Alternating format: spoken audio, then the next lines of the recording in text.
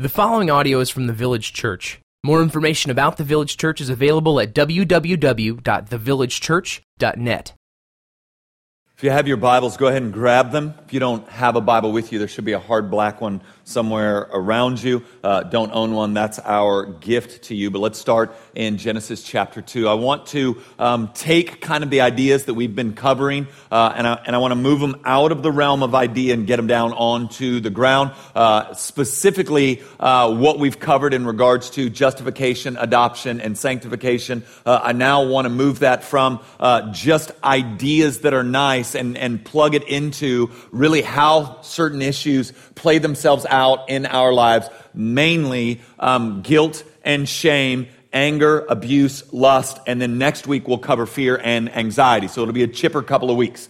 With that said, I want us to start again with how God designed us and that design of us giving us insight into what God wants to accomplish in the person and work of Jesus Christ for His glory and on our behalf. And so with that said, Genesis chapter 2, we're going to pick it up in verse 18. I'm going to read a lot of verses here simply for context, and we're just trying to get down to verse 25, but I think it's important for you to see a single verse in regards to its context. So here it goes.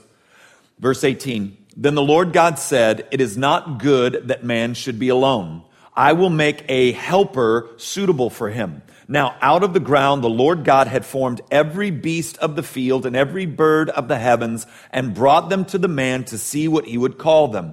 And whatever the man called every living creature, that was its name. The man gave names to all livestock and to the birds of the heavens and to every beast of the field. But for Adam, there was not found a helper fit for him. So the Lord God caused a deep sleep to fall upon the man, and while he slept, took one of his ribs and closed up its place with flesh. And the rib that the Lord God had taken from the man, he made into a woman and brought her to the man. Then the man said, this is the first song in the Bible. My good friend, Pastor Leonce Crump in Atlanta, says this is the first R&B song in the Bible. And here's what it says. This at last is bone of my bones and flesh of my flesh. She shall be called woman because she was taken out of man. Verse 24, therefore a man shall leave his father and his mother and hold fast to his wife, and they shall become one flesh. Now the big verse for our time together is verse 25. And the man and his wife were both naked and were not ashamed. Now, you keep your shirt on while I unpack this text. All right. When we're talking about the idea of nakedness and lacking shame, what we're really looking at is that God creates man to walk in innocence and honor. So that God's plan for you and God's plan for me in the creative design is that my life would be marked by innocence and it would be marked by honor. See, as a human being, we alone, as human beings, stand higher than anything else in the creative order. We alone have been made in the image of God. So that means you and your dog are not of equal value, right? This means human beings and whales are not on par with one another. This means sea turtles and children aren't on the same line of worth and value. Now, should we steward the environment? Absolutely. So I don't want that email from you. All right. But to line up these two things as, sea turtle eggs or children. Gosh, it's a toss-up. That's not, no. You, as human beings, we have an intrinsic value that's beyond the value of anything else in the creative order because we and we alone have been made in the image of God. So God's good design is that you and I would have lives marked by innocence and honor. But if you've read your Bible, you know there's this thing that happens in chapter 3, and we're literally going to watch innocence and honor dissolve before our eyes. Let's pick it up in verse 7 of chapter 3. Sin has now entered into the world. Man has rebelled against his creator, the creator that made them innocent and full of honor. Now they have rebelled against that God, and we're going to watch what happens starting in verse 7. Then the eyes of both were opened, and they knew that they were naked, and they sewed fig leaves together and made themselves loincloths. And they heard the sound of the Lord God walking in the garden in the cool of the day, and the man and his wife hid themselves from the presence of the Lord God among the trees of the garden. But the Lord God called to the man and said to him, where are you? Now, I'll just stop there because we literally just watched it disintegrate. We watched innocence give way to guilt, and we watched honor give way to shame. So now the normative human experience is no longer innocence and honor as God rightly designed it, but rather our lives are marked by guilt and shame. Now, here's what's interesting to know. Guilt and shame are often talked about as though they are synonymous, but they are most definitely not. Both guilt and shame are falling short of some sort of standard, but guilt carries the connotation of a legality, all right? It's a falling of a clear moral code, but shame doesn't operate like that. All right, shame isn't so much a breaking of a clear moral code, but rather shame has more to do with how we see ourselves and how we fall short of how we see ourselves. And so maybe this would be helpful. Psychologists say that all of us have in our minds a portrait of the person we would like to be. They call this the self-ideal. So psychologists say you and I, we have a self-ideal. We have kind of a heroic hero in our mind that's who we actually are. And when we fall short of that self-ideal, we begin to feel shame. So maybe if I can put scenarios around it. If your self-ideal is that you are a hard worker who is disciplined, and your reality is that you are lazy and undisciplined, you're going to walk in a type of low-grade shame. All right, if you feel like you are ferociously faithful and that you are not the kind of guy that would and not the kind of woman that would, and yet you entertain fantasies about those who are not your spouse, you flirt with a coworker, you play around online either with pornography or on Facebook, stalking your exes, or in chat rooms or in those kind of things, that dirtiness you feel, that's shame. And that shame is there because you have fallen short of your self-ideal. Now, watching shame and guilt interact with one another is fascinating. And so let me kind of explain to you how they intersect. This isn't unique to me. Actually, David Keyes wrote a fascinating work on guilt and shame, and I'm pulling most of this from him. So if at some point today you're going, that guy's really insightful, I'm really not. I can just read. And so here's guilt and shame and how they interact. The most healthy way guilt and shame ever interact is they work together. And so what I mean by working together is I might tell a lie and immediately feel guilty because I know that lying is wrong, but also feel shame because I think I'm a stronger man than that. I'm not the kind of man that needs to lie because I don't need you to like me. I can speak the truth in love and then let the cards fall where they may. And yet I felt like I needed to lie in order to be accepted, in order to, right? Do you see how guilt and shame begin to work together? So I feel guilty because I violated a clear command of God, but now I feel shame because I thought I was better than that. Now, what I mean by this is the place where guilt and shame are the most healthy is that when those two work together, they reveal that something's gone wrong in my heart. They kind of take on a spiritual MRI or CAT scan type of role in our lives when we feel guilt and shame, when we feel unacceptable, when we feel dirty. That is the Lord kind of pressing on us that there is more for us. That goes back to what we covered last week about that eternal heavenly Father. It's like, no, I have more for you than this. This isn't what I have for you. I have more. I want more for you than you want even for yourself right now.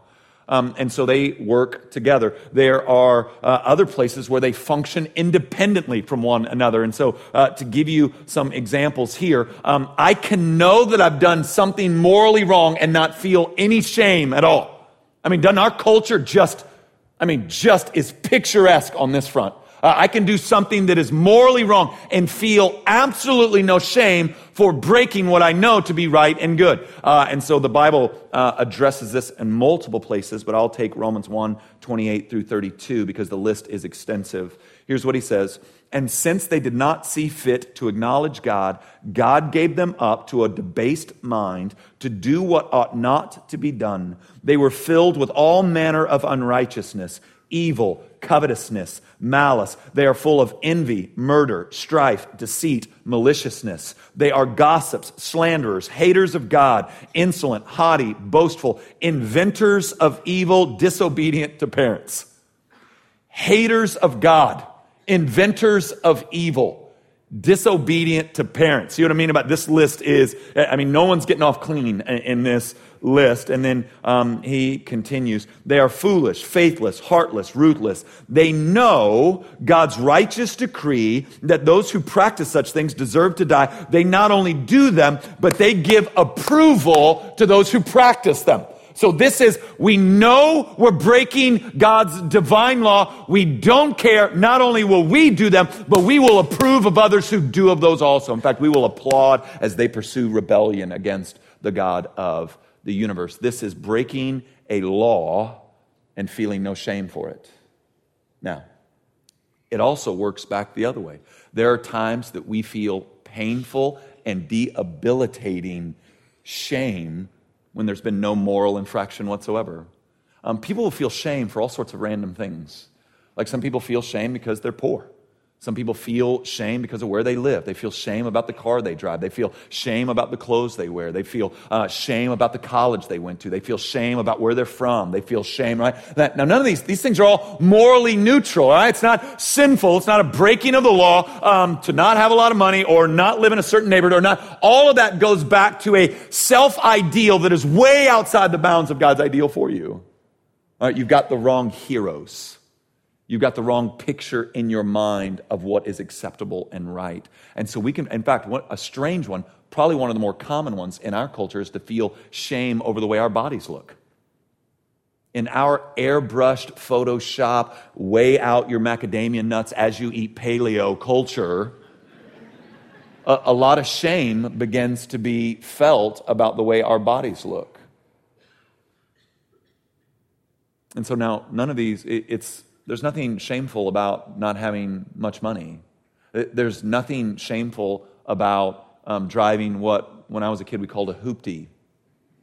There's nothing shameful about living in a neighborhood that doesn't require you to pay $1,000 every other month in order to keep everybody's grass the same length. There's nothing shameful about right? These things. But it's painful shame. It's actually there. We feel unlovely. We feel unworthy. We feel dirty. We feel less than, but that's not guilt. That's shame. So see, they can work independently of one another. And then really the last place I think you see guilt and shame in their relationships work out is they'll work against one another. And what I mean by that is we can feel shame for doing what is morally right. And we can, how did I word this? I said we can feel shame for doing the right thing, and we can have a sense of glory in doing the wrong thing. And so we can feel ashamed doing something that is morally right. So one of the things we see in the New Testament is Paul repeatedly encouraging the church to not be ashamed of the gospel of Jesus Christ. Don't be ashamed, for it is the power of God unto salvation, first to the Jew and then to the Gentile, and again to Timothy in 2 Timothy. For I am not ashamed, for I know whom I have believed in. And so you have this idea that we are prone to be ashamed of loving Jesus. That there is nothing more morally right than loving and serving and having your life shaped by the Creator God of the universe. And yet, we will at times feel embarrassed or ashamed that we do love Him, or we don't want to be seen as that guy, or we don't want to be right. And then if you're paying any attention to the world around you, that we have built whole heroes around what is despicable. So my wife and I went to a concert on Friday night. That is total love deposit. It's not that I didn't enjoy the concert, not that I didn't enjoy the artist. It's that I don't go to things that start at 10:30 ever. And so I'm literally in my second dream, usually by 10:30. And so went to this concert, wasn't at a church. And so it's a rare thing for me to be right in the middle of debauchery like that, all right? Our Christmas parties don't boil down to that. And so here I am at this concert. We're having a good time. The music is incredible, but people will celebrate what is deplorable. And so you'll hear, so wasted, I don't even remember last night. Well, congratulations. He's bragging. I got so drunk, I don't even like that's a banner of pride. And as a 10-year-old, as my daughter gets older and older, I have a special violence in me for men talking about women. So listen, if at some point I disqualify myself from ministry and the elders aren't coming clean, that's what happened. If the elders are like, there was an incident, Matt is no longer with us, and you're like, what was the incident? I took a stick to some 17-year-old kid in my front yard, all right, and got arrested and will gladly, guilty, will now pay my price to the state. And so, because I can feel it, like when men talk about women as though they are property, as though they lack souls, when they prey upon the guilt and shame that exists in women for their own pleasure, like I feel like a special kind of violence creep up in me, and maybe it's because I've got daughters, and maybe it's because the house I grew up in, but I feel I want the wrath of God to come like Old Testament rolling down like a river, all right? I mean, I'm in, so just know if the elders ever get up and go, Pastor Matt isn't here, Josh Patterson is now the lead pastor of teaching, and you're like, what do you do? There was just an incident. That's what the incident was, all right? I'm not going to cheat on my wife, but I'll beat a fool with a stick, all right, messing with my daughter. So when all said and done, I can feel that in me because young men celebrate this. They celebrate this kind of hookup culture where they just take advantage of and they use without any concern for soul, without any concern for humanity, without any concern for they'll abuse and use. And then they wear it as a banner of pride. In fact, I forget what the movie's called, Dawn something that's out right now. It's just a celebration of debauchery. It's, oh, isn't this guy cool? And people are flocking to this movie. Oh, isn't this awesome? No, it's awful. And our culture celebrates it with pride. Look at how big of an idiot I am. The prophet Isaiah says, woe to you who are heroes at drinking much wine. Right? It's this idea that I'm going to celebrate debauchery. And so this is guilt and shame really working in opposite directions. Now, here's where we get ourselves in a crossfire of self-rejection. If you let your moral, legal code be the Bible, so you're good church folk, all right, you believe the 10 Commandments, you're going to believe what the Bible says, but your self-ideal has been built out and around with heroes in the world, you have set yourself up for guilt and shame regardless of where you turn. So when you show up at church, you're going to feel guilt because you're in violation of the law of God. But when you show up at work and the party scene, you're going to feel shame for being the goody-goody. And so you've set yourself up, really, to be rejected and be miserable at every turn, and guilt and shame will mark your life because your morals are in Jerusalem and your self-ideals are in Hollywood, or for you businessmen, in Manhattan. And when you do that, your life's going to be built on and around guilt and shame. And guilt and shame are wrung out of us and turn into other things. And so the one I want to talk to you about today, not one, but I do think it's all one, is anger, abuse, and lust. And so when you walk in guilt and shame, a byproduct of that is oftentimes, and yet not always, oftentimes anger. So we feel guilt, we feel shame, we're falling short of our self-ideal, we're in violation of the laws and commands of God, and so we feel guilt and shame. And so that brings about anger in our lives. Now, anger first works itself out up and against ourselves. And so there's a form of self-hate that begins to form in our hearts. Let me flesh out how this lurks. And I'm not speaking now as someone who's read a book on this. I'm speaking now as one who has lived in this environment. I'm not speaking out of ignorance, but I am speaking out of experience. When self-hate exists, you will first abuse yourself. Now, how do you abuse yourself? Well, I mean, that range is all over the place. I mean, it's everything from cutting yourself, hurting yourself, but more than likely, it's just a giving yourself over to shame. It's, since I am guilty, since I do feel dirty, then you give yourself over to the shame that you feel. And at that moment, you're saying, I have no honor in me. There's nothing good or lovely in me. So then you allow others to abuse you. You allow others to take advantage of you. You handle yourself cheaply as though there is nothing intrinsically valuable about you. You will stop taking care of yourself. You will stop. It is self-hate. It has its roots in anger. That anger is derived from guilt and shame.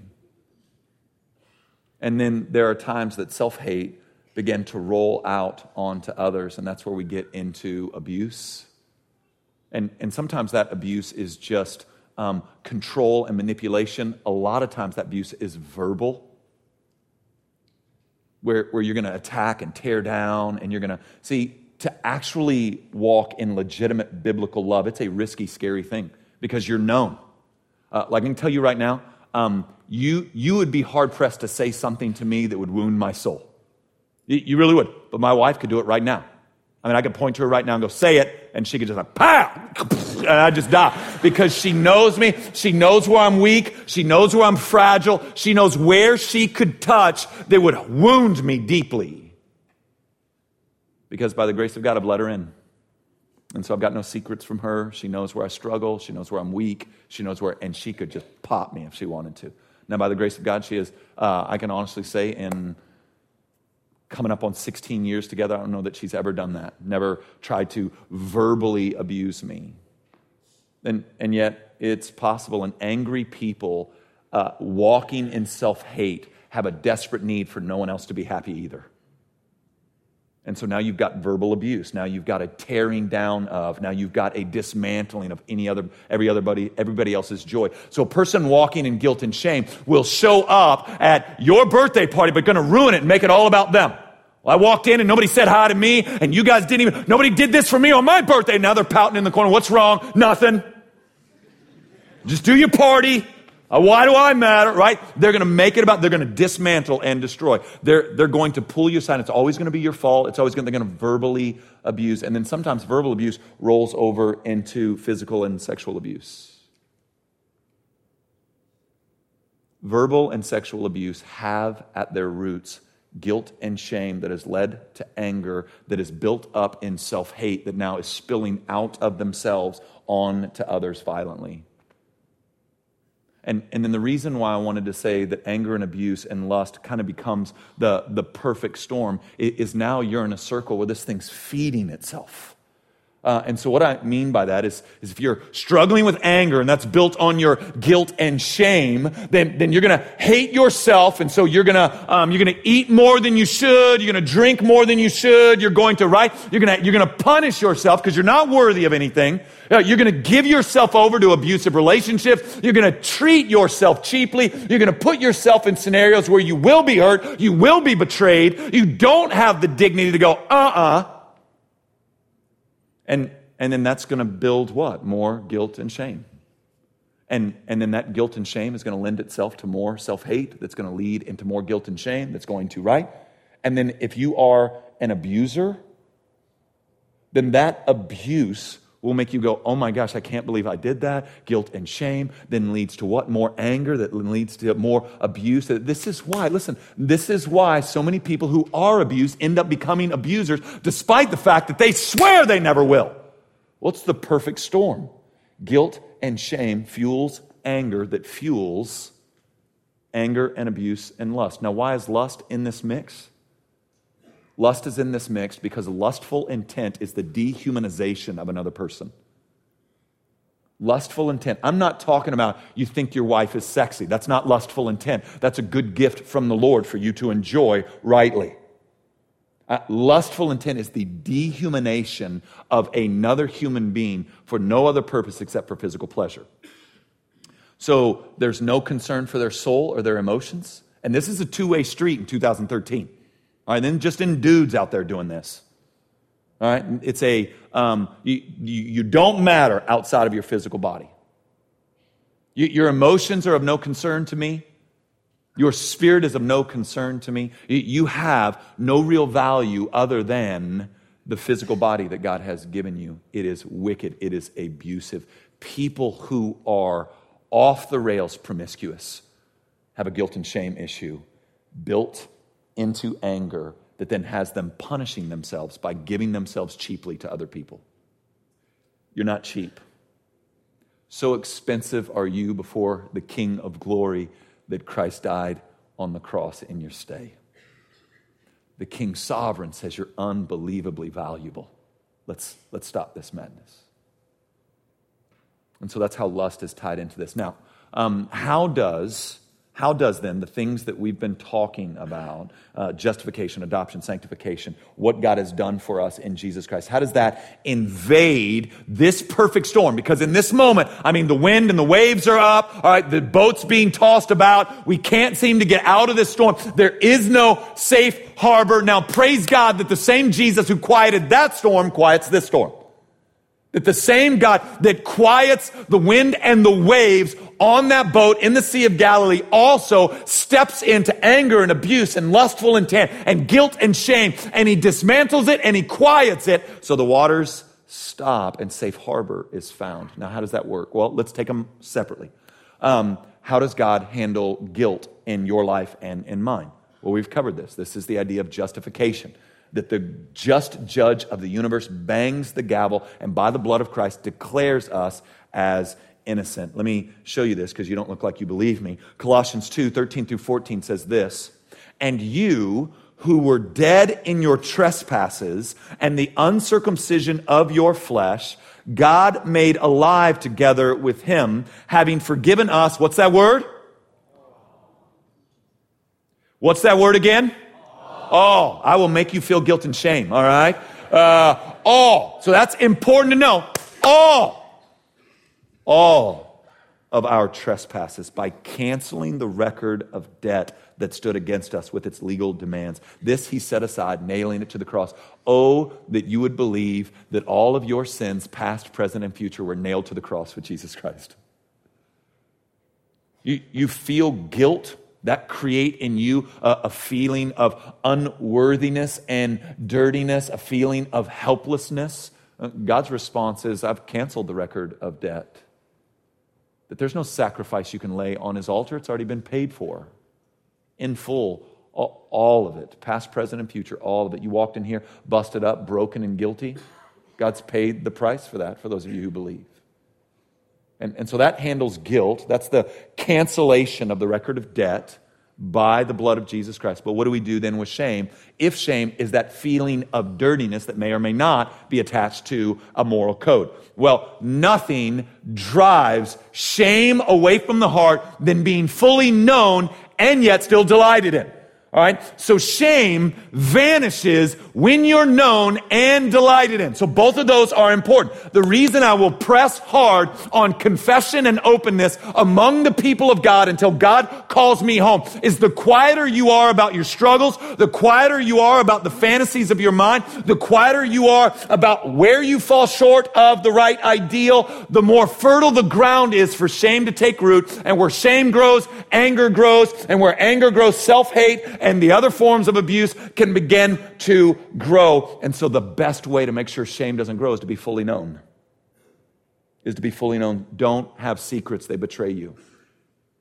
Look, you're not getting away with anything. You're not getting away with anything. Well, nobody knows but me. You're wrong. There are no secrets.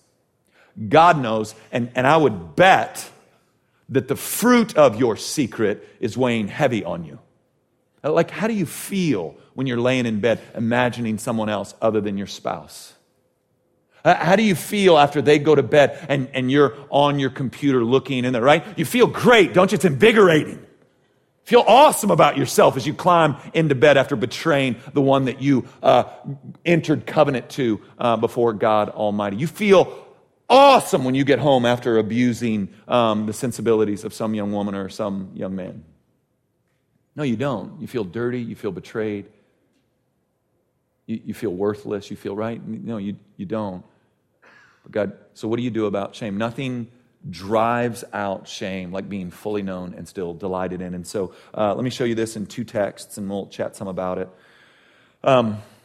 In Luke chapter 15, you have the parable of the prodigal son. So the prodigal son, he takes his inheritance from his father, and the Bible tells us he goes and squanders it on prostitutes and bar hopping. All right, so dude had a great weekend in Vegas. And everything goes wrong, and he ends up working in this pigsty, and things have broken so down that he's literally crawling through the filth in the pigsty and eating the food, the slop that was meant for the pigs. And then the Bible says he comes to his senses, and we have already covered that. That is a gift from God to come to our senses. And so he begins to think that even my father's servants live better than this. Maybe he'll just let me be a servant. And he crawls out of the muck and the mire and begins to head home, head hung in shame, physically filthy, in his heart feeling dirty and unloved, just hoping to be a servant to his father. And then look what happens starting in verse 20. And he arose, that's out of the pigsty, and came to his father. But while he was still a long way off, his father saw him and felt what? Gosh, why don't we think that about God? Why is our default that our God is not compassionate, but rather disappointed? Like the way we interact with God is that God's on the front porch going, look at this idiot. Come on home. I've got my lecture already built out. Oh, I'll let you be a servant, the servant of servants. But that's not what just happened. His father saw him and felt compassion. Now, look what happens next. And he ran to him and embraced him and kissed him. And the son said to his father, Father, I have sinned against heaven and before you. I am no longer worthy to be called your son. Notice that the father is not even having that nonsense. But the father said to his servants, bring quickly the best robe and put it on him, and put a ring on his hand and shoes on his feet, and bring the fatted calf and kill it, and let us eat and celebrate. For this my son was dead and is alive again. He was lost and he is found. And they began to celebrate. Now that drives out shame. I know where you've been. I know where you've done. Hugs him, kisses him, feels compassion in the brokenness that the son had experienced. And he put shoes on his feet and a ring, you're mine, on his hand and the best robe, and killed the fatted calf. And this party gets crazy. Like the Bible tells us that from the field you could hear music and dancing. See, the parable of the prodigal son isn't about the prodigal son. The parable of the prodigal son is about a loving father who loved both his idiot boys. The one that wasted his inheritance on prostitutes and devoured his father's land in bar hopping, and the one who thought he could be good enough by following all the rules and stayed outside the party and pouted. The father goes out to him and entreats him to come in. All that I have is yours, but this is right. Get in here. And so the parable of the prodigal son, about a father's delight in his stubborn, foolish children. But I have thought, just trying to imagine this night, how awkward, yes, how loved, but how awkward does the younger son feel? Here he come, he knows he's betrayed everybody. He knows he has betrayed everyone in the room, and now there's this huge party. You don't think he's a bit self-conscious, not one to look people in the eyes? We have a hard time with people delighting in us. We really do. We so crave it, but we have a hard time with it. One of the things we've started doing recently in our family devotional time is I'll have one of our kids stand up on the dining room table after dinner, a family night, and then we'll all go around the room and we'll say one thing that we love about that person, and we'll bless them, and then we'll lay hands on that one kid and pray for them. So this past Thursday night was Nora, and so Nora got up in her chair, and here's what I've noticed regardless of who the kid is. They almost refuse to look you in the face when you're telling them what you love about them. There's something in us that just can't handle it. And so we're going around the room, and everybody, Lauren was just like, you have such energy and such vitality. You bring so much joy to our family, and you're such a delight to us. And literally, Nora cannot look her in the face. So then my job that night goes, look at your mom when she's talking. Just look her right in her face. Nora, look at your brother. Laura, look at your sister. Look at daddy's face. Look at my face while I say that. We just can't handle that we might be delighted in. Right? And this is kind of the residue of sin, shame, and guilt, where there should be innocence and honor. And then again in Hebrews 2:11, I love this one. He says, for he who sanctifies and those who are sanctified all have one source. This is why he is not ashamed to call them brothers. That Jesus is not ashamed to call us brothers and sisters. What destroys shame? Being fully known and yet still delighted. And in just a couple of weeks, we'll do baptisms across all our services. And people are going to get in the water, and they will lay out aspects of their shame. And so they will say, I was caught in this. I was doing this. This is something that was going on in my life. And everything from those who are in same-sex relationships, to those who are swingers, to those who are strung out on drugs, to those they'll get in the water and they will testify. Now, have you thought of how crazy that is? That someone would stand in front of thousands of strangers and say, here's what I was at my worst. Now, what could create the type of confidence that you could say that? Well, you're delighted in being known by a forgiving God who has forgiven your guilt and whose love has driven out your shame. So you're not bragging about your shame, but rather saying how much greater Jesus is than your shame. And that's coming on October 13th or 14th or 12th or 13th, however that weekend falls. Delight, when we're fully known, drives out shame. But listen, it's hard to believe. I mean, my 4-year-old can't hardly look someone in the face when they say, I love you. You are awesome. You bring a lot of joy to this family. She can't handle it. How much more then can we not handle a loving God who picks up our filthy head and says, give me the best robe, give me the best ring, let's put shoes on his feet, kill the fatted calf and get the good wine, don't get that box. You roll out the good stuff. And then what? Celebrates that we're home? That's why we feel awkward in it. It does feel awkward. It doesn't feel right. This is why grace is so scandalous. It doesn't feel right. It's why the Bible says that the love of the Lord is extravagant. It's like over the top. It's like ridiculous. Like the son here kind of like, come on, Dad, can I just get in my room, take a shower? Oh, no. You don't even get to shower, bro. Not until you drink some good wine and eat some filet and listen to this live band we've just kicked up for you. I'm going to celebrate the fact that you're home. Like, that's hard for us. We can't. But that's the thing that drives out shame. Until you get that, shame's going to be a companion. But it doesn't have to be.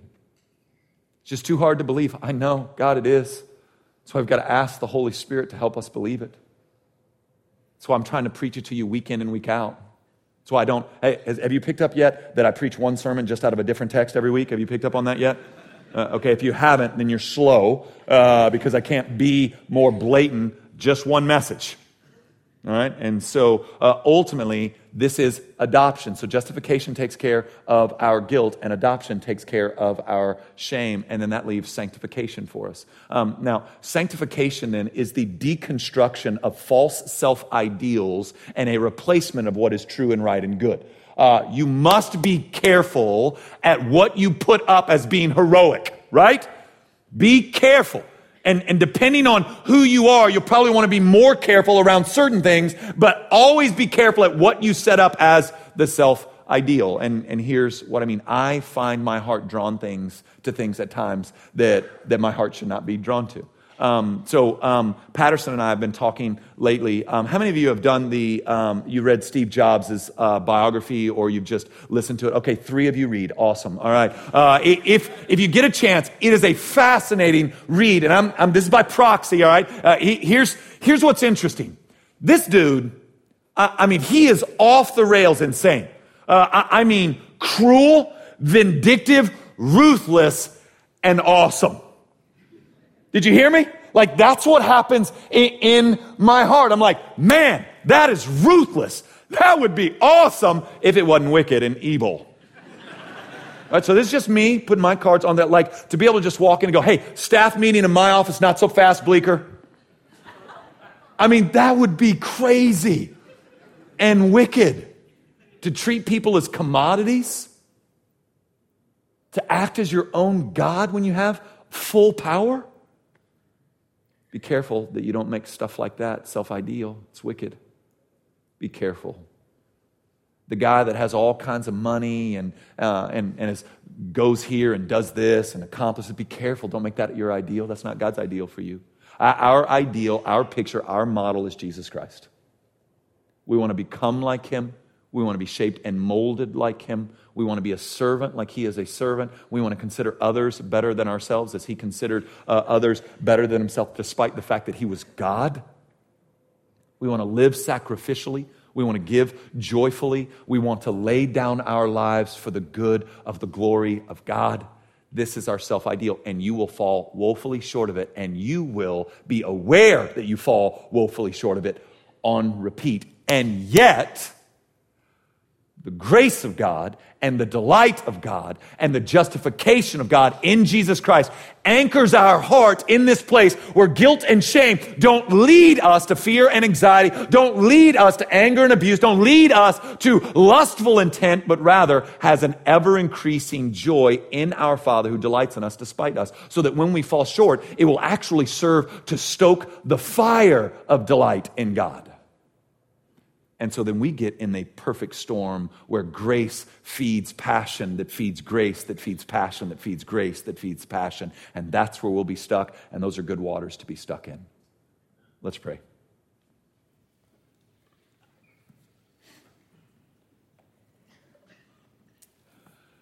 Father, thank you. Thank you that you have canceled the record of debt.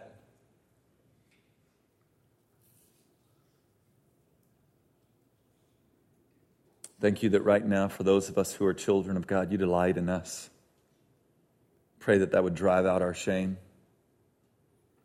Pray that as we think about the sins of the younger brother, that he devoured the father's lands with prostitutes and alcohol. That as wayward as he was, the father felt compassion. For the self-righteous, that the father was moved to go outside and entreat the older brother to come in. We thank you that you delight in us. The Bible says that there's rejoicing in heaven over one sinner who repents. And for those who are in this place, and guilt and shame has them shackled heavily.